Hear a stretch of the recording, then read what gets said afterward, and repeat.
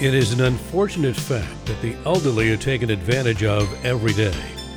While the estate planning and government assistance laws are quite complex and ever-changing, how do you keep track of them all? Through elder law attorney Michael Cohen. He's there for you to answer any of your planning questions in a way that you and your loved ones will easily understand. Mike has devoted his entire career to dutifully informing and protecting our parents and grandparents, aunts and uncles, anyone in need.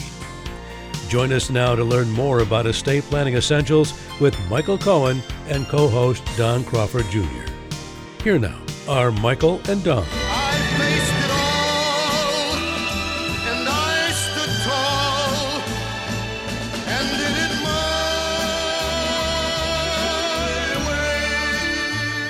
And I am Don Crawford Jr., the co-host and very grateful owner of KAAM Radio.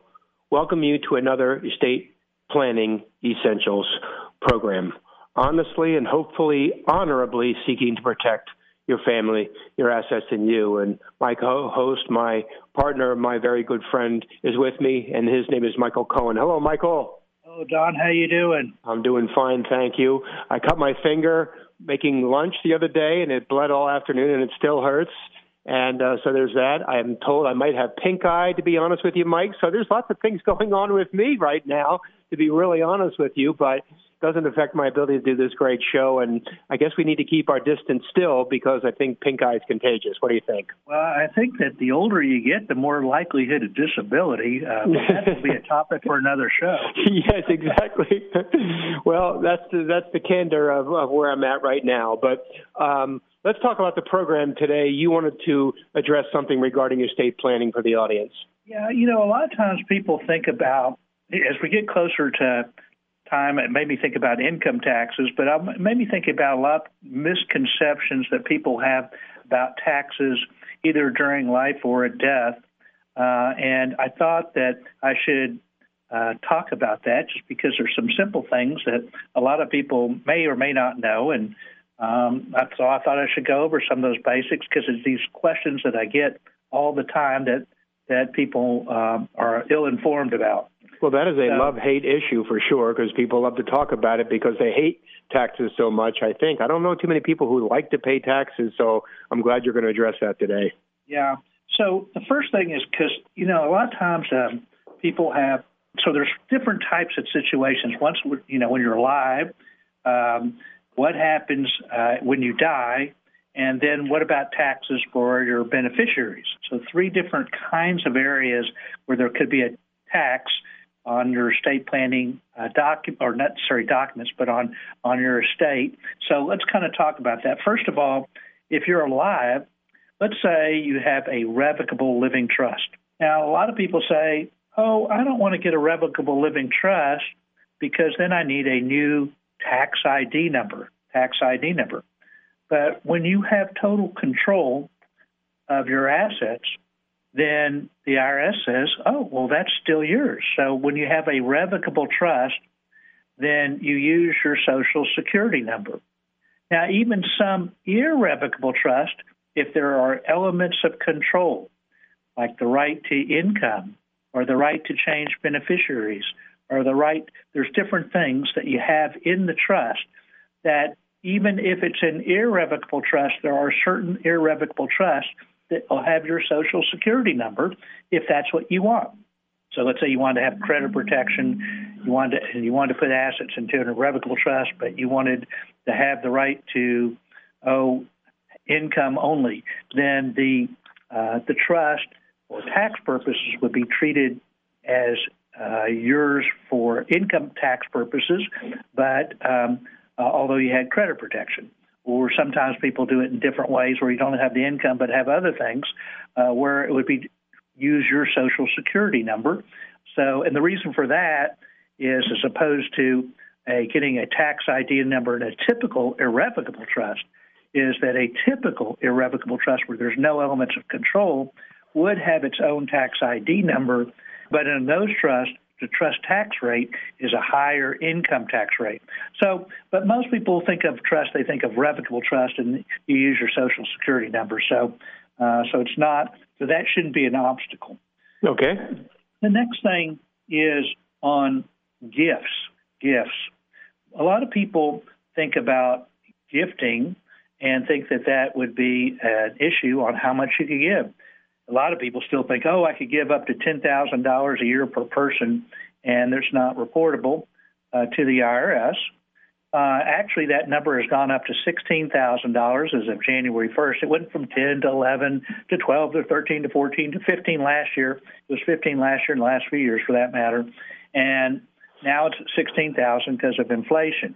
Now, you say, a lot of the kids always think, I'm going to get taxed on that gift by getting that money. And the answer is no. There's no tax there. And even if you make a gift of more than $16,000, it's really not a gift tax. But you do have a duty to report to the IRS to the extent that it exceeded the annual exclusion limit of $16,000 a year per person. So how much can you give at your death, or life, rather? It's the same amount as you could give at death. And what is that amount right now? $12,060,000. So let's say you gave away $12,016,000 to one individual. Not that I know that many people who want to do that, but I know that you said that you'd be a willing recipient. Yes. But in any event, you could technically do that, and assuming that you hadn't made any gifts in any prior years that were excessive limit, it's just taking them out off the amount that you could give at death. So if somebody gave $12 million, the limit $12,016,000, $12 million over the $16,000 limit, that they could only give away 60 during the remainder of their life that exceeds the annual exclusion limit, or 60,000 at their death, unless it goes up in value. The assets, the estate tax limit, which it goes up every year. Last year it was $11,700,000. Although it should be mentioned that it's going to be going down to 1/2 of whatever the figure is at the end of 2025. So the amount that you give at death will be different than now. However, they're going to grandfather you. So some people who have larger estates, then they may be making more gifts to get around that amount that you give at death until the law changes. So not that many people are that wealthy that they want to do that, however. Right. It's always fascinated me. You've told me this over the years, and I find it amazing that the beneficiary, the recipient of the gift, the amount of money we're talking, whether it's $500 or $55 million, whatever the amount, that they don't pay the taxes. But what if you exceed the limit? Then who pays? Oh, the one who makes the gift is the one who has to pay the gift tax. Regardless. This goes back, yeah. So it's not, and that's what a lot of people do have a misconception, because they think whoever receives the money has to pay the tax. Now, the person who receives the money, let's say they invested in a CD or stocks or got dividends, and they're going to have to pay just like anybody on the income that's received from the after you got the principal. So if it makes money, well, it's your asset, so you have to pay taxes on the interest or dividends. But initially, it's tax-free. That's right. So it's not so bad. So it's not so bad as people might think. Now, the donor has the duty, which is also the thing that, like you just mentioned, is the misconception, is that they think that if anybody has to pay a tax, it'd be the one who receives it, not the one who gives it. However, the actual law is the one who's responsible for any potential gift tax is the donor, the one who makes the gift, not the one who receives the gift. This goes back to way back when, for let's say the Rockefellers or whomever, that what they wanted to do to reduce the size of their estate, they would make gifts to different generations so that it passed down the generations so that they wouldn't have to pay estate tax. And then what ended up happening, since originally there was an estate tax, but there was no gift tax, so they tried to kind of say, well, we're going to do this tax for those people who are making the gifts, so they won't do that. At one point, they didn't have, it wasn't unified. In other words, the gift tax amount and the amount that you give at death were not the same.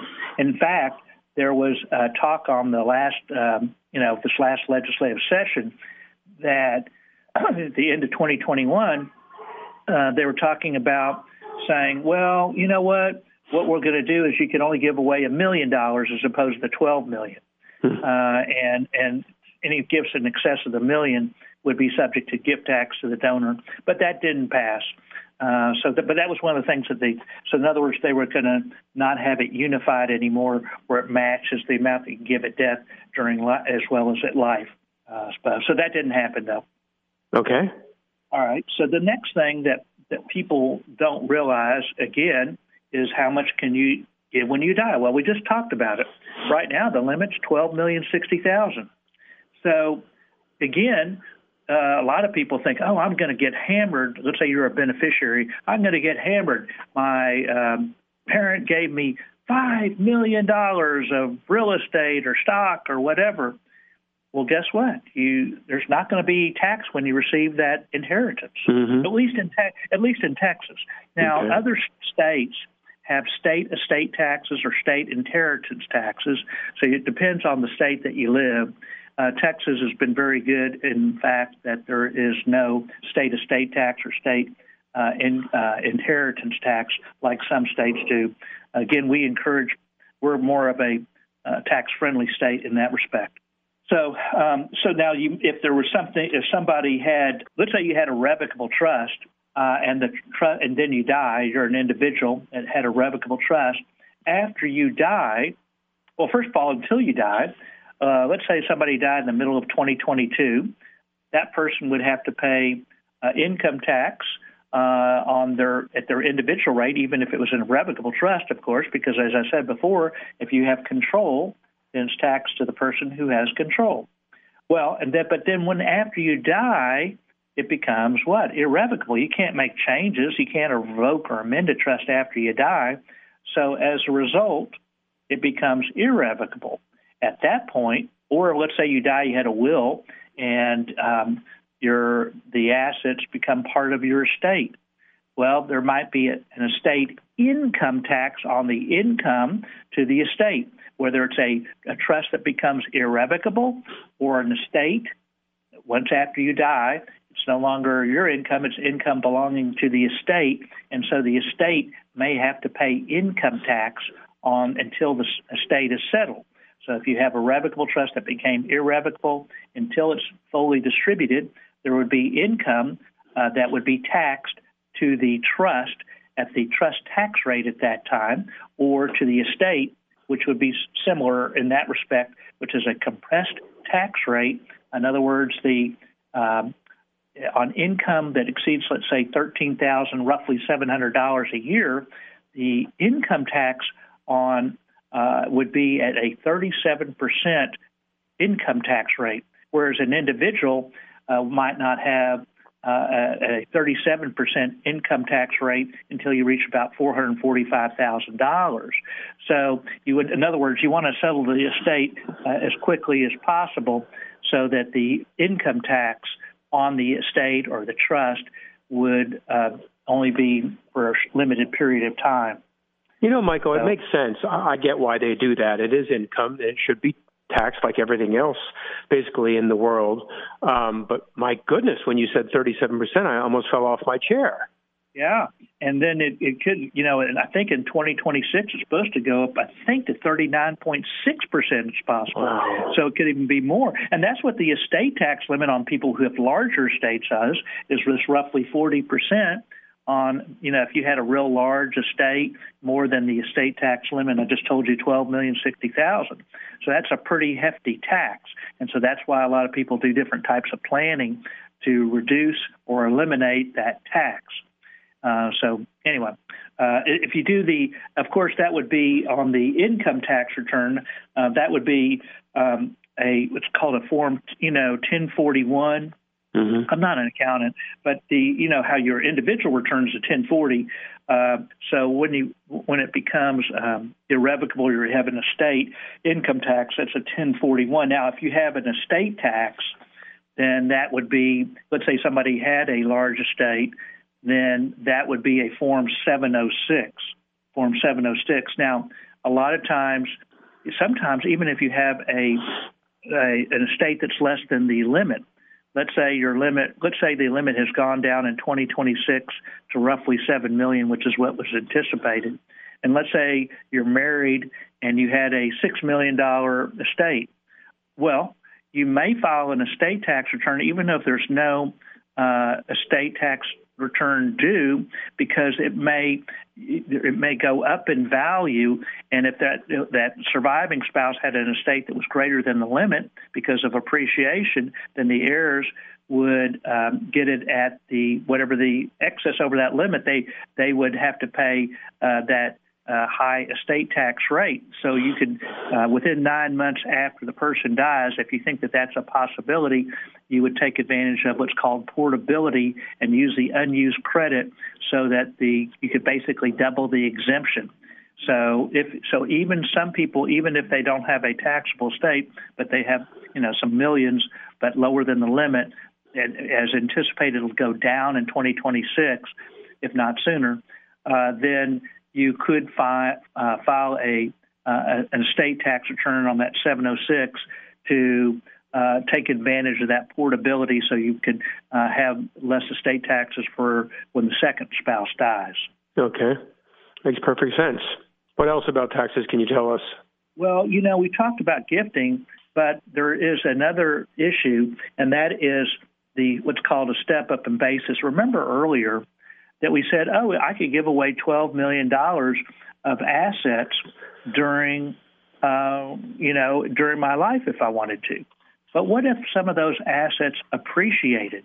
Well, the donee, the one who receives the gift, takes the basis, what the original person bought the asset for, as their basis if it was given to them during life. But if they inherit, then they get the value as the date of death. So this is a lot of people might think, well, man, this is a great thing. This is a great old loophole, I suppose, that you could have because you say, wow, if I just hold it. So I was talking to some clients just this week that I was saying, look, you got this property that you're going to give to your kids. You don't want to give it to them during their lifetime, because if you did, all that appreciation, when they sell the property, they would have to pay capital gains tax on the value, the difference between what it is that you bought it for and when they sold it. But if you held that piece of property, in this case, until you died, then they'll get the value as the date of death and will only have to pay capital gains tax on the appreciation from after you die. And by the way, Texas is a community property state, which means that if you're married, the surviving spouse gets a full step up in basis to the value as of after the first one dies. Where in other states that are not community property states, they may only get half of the appreciation. Okay. So it's kind of an interesting thing going from state to state, although I'm only licensed in Texas, just to let you know, so I can't speak for any particular state. Yeah, the step-up in basis is excellent news, too. Sounds very fair. And, these are Texas laws Michael's talking about. They don't necessarily count in other states, but it still is complicated information, and no one wants to pay one penny more than they have to when it comes to taxes. And this is just another reason as to why you should attend Michael's next workshop, which is Tuesday, March the 1st at 1 o'clock. And these workshops, they're online. They have been online for 2 years now, ever since COVID struck. So they're not in person. They're via Zoom. It's click, and you're there. You don't have to show up where people can see you. You can just do the audio portion of the workshop. Michael will go around the Zoom room and ask questions after he makes a brief presentation.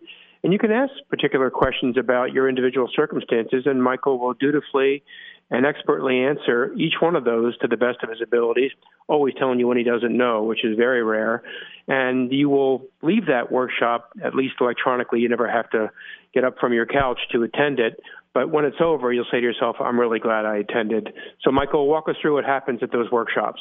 Well, as you said, we ask people what they want to know. They tell me whatever their questions are. We will have a brief presentation or a presentation, and then we answer the questions either throughout the workshop. We call it a workshop because we want people to interact and tell me, whatever questions they may have even during the workshop. So it's a workshop, not a seminar. And then we proceed to answer the questions, just as you said. And it's 2 hours. It's free. I think you're going to learn something. The time will fly by, and I think you'll have some fun along the way, and you're going to learn something from what the questions are of other individuals.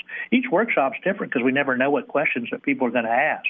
And also, we give one more freebie, and that is that if you do go to the free Estate Planning Essentials workshop, even if we didn't answer your questions as detailed as you like, or maybe you wanted to have something and talk to me in private, we give a free 1-hour vision meeting only to those people who attend the workshop. So basically, you get 3 free hours, no obligation, to review your own plan to make sure that you take care of your loved ones the way you want under your own terms and conditions, or see whatever questions it may be that you have to ask. It could be about long-term care, Medicaid, veterans benefits, probate, besides the estate planning that we've been talking about a little bit here today. So it's really, we never know. It's really kind of funny. The last 2 workshops, one of them, most of the questions were about estate planning. The one before that was all about Medicaid, but most people asked about Medicaid. So you never know what people are going to ask. Usually it's kind of a combination of either elder law or estate planning issues, but you never know. I have no idea what the questions are going to be, but we proceed to answer those, and you're going to learn something from just like I hope that some of these things that you may learn something about here today. A lot of this stuff is pretty basic that we've been talking about, but a lot of people are not familiar. For example, like you said, like if somebody makes a gift, it's not the one who receives the gifts, it's the one who makes the gift that they were not aware of that would be subject to either having a gift tax or at least filing a gift tax return. Right. So, perfect. That makes sense. If you want to attend Michael's next workshop, that is Tuesday, March the 1st at 1 o'clock. Dial 214-720-0102, 214-720-0102, or go to Dallas Elder, ELDER, DallasElderLawyer.com, DallasElderLawyer.com. You can also get Michael's monthly newsletter, which is very insightful and helpful for anybody who is looking to create an estate plan or change theirs, government assistance, you name it. In that area, in those 2 areas, Michael is certainly knowledgeable and I think exceptional when it comes to either one of those. And then, of course, you can get his podcast and download any of his programs that he's done over the years. Again, 214-720-0102, or go to DallasElderLawyer.com. Michael, just a few minutes left. You talked about Texas and how great the state is in many ways. Tell us what the worst or maybe the top 2 or 3 worst states in the country are when it comes to state taxes and why they're so bad. Well, I can't speak for everybody. I'm not licensed in other states, but a lot of some of the eastern states, and of course in California, is always known for if you breathe, you get taxed probably. It's like the old story about, that I think I told once on the air before about a friend of my father-in-law's who called me up from California and said, Michael, I want some tips about estate planning. I want to see if I could reduce or eliminate estate tax, and I have a taxable estate. And he said, I said, I have something very important to tell you. Do you have a pen and paper? And he said, yeah. Are you ready? Yes, yeah. I said, okay, move from California, move to Texas. Exactly. So, basically they have, state. They may have a state income tax. A lot of states have state tax. I don't know all the different taxes that they have in each state, so I can't tell you which one is the absolute worst. But a lot of times, different eastern states, but not all, of course. I told you how, and I know that you grew up in Pennsylvania originally, and how sometimes the laws there were kind of tough on various things. But I can't speak for any other state, if you do move to another state, I suggest that you talk to either an accountant or an attorney in that state to see what their particular situation is. But we're very good here. I guess the only thing that's bad here is property taxes. But right, I'll take that any day.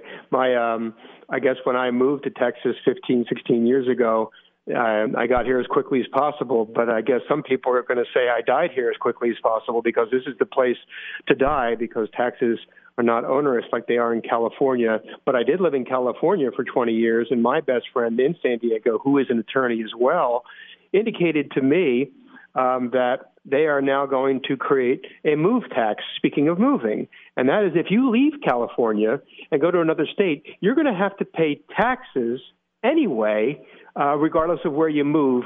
And it's almost like a punishment or penalty for leaving the state. Yeah, not surprising. They come up with all sorts of different types. That's why I said you must have a tax for breathing over there, because they seem like they tax you for everything.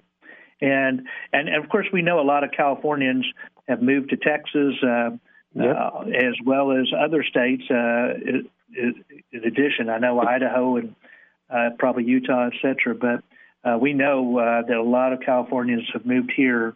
And especially with the pandemic, too, where a lot of people working remotely, that you could obviously work anywhere, and it's a lot less expensive to live here than it is in, let's say, California. Yep, you can buy twice a home, moving from New York, Illinois, California, you name it. So they're coming, and we just have to be prepared for the benefits and perhaps the liabilities. But with Michael, 2 minutes left, what is the moral of the story regarding taxes?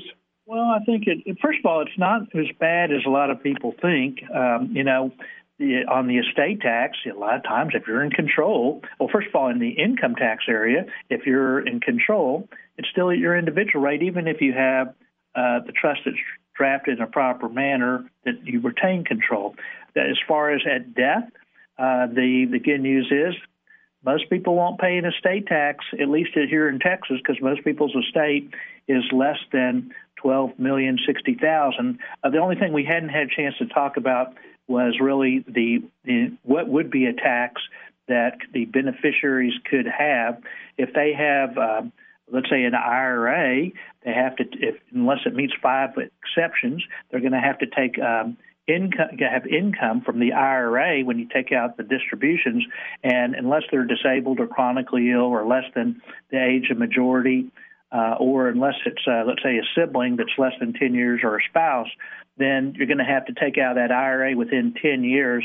So there'll be higher income taxes for taking out the IRA, or if you have the assets go into a trust for the benefit of the beneficiary, because the beneficiary you want to protect from creditors or bad marriages or spouses remarrying.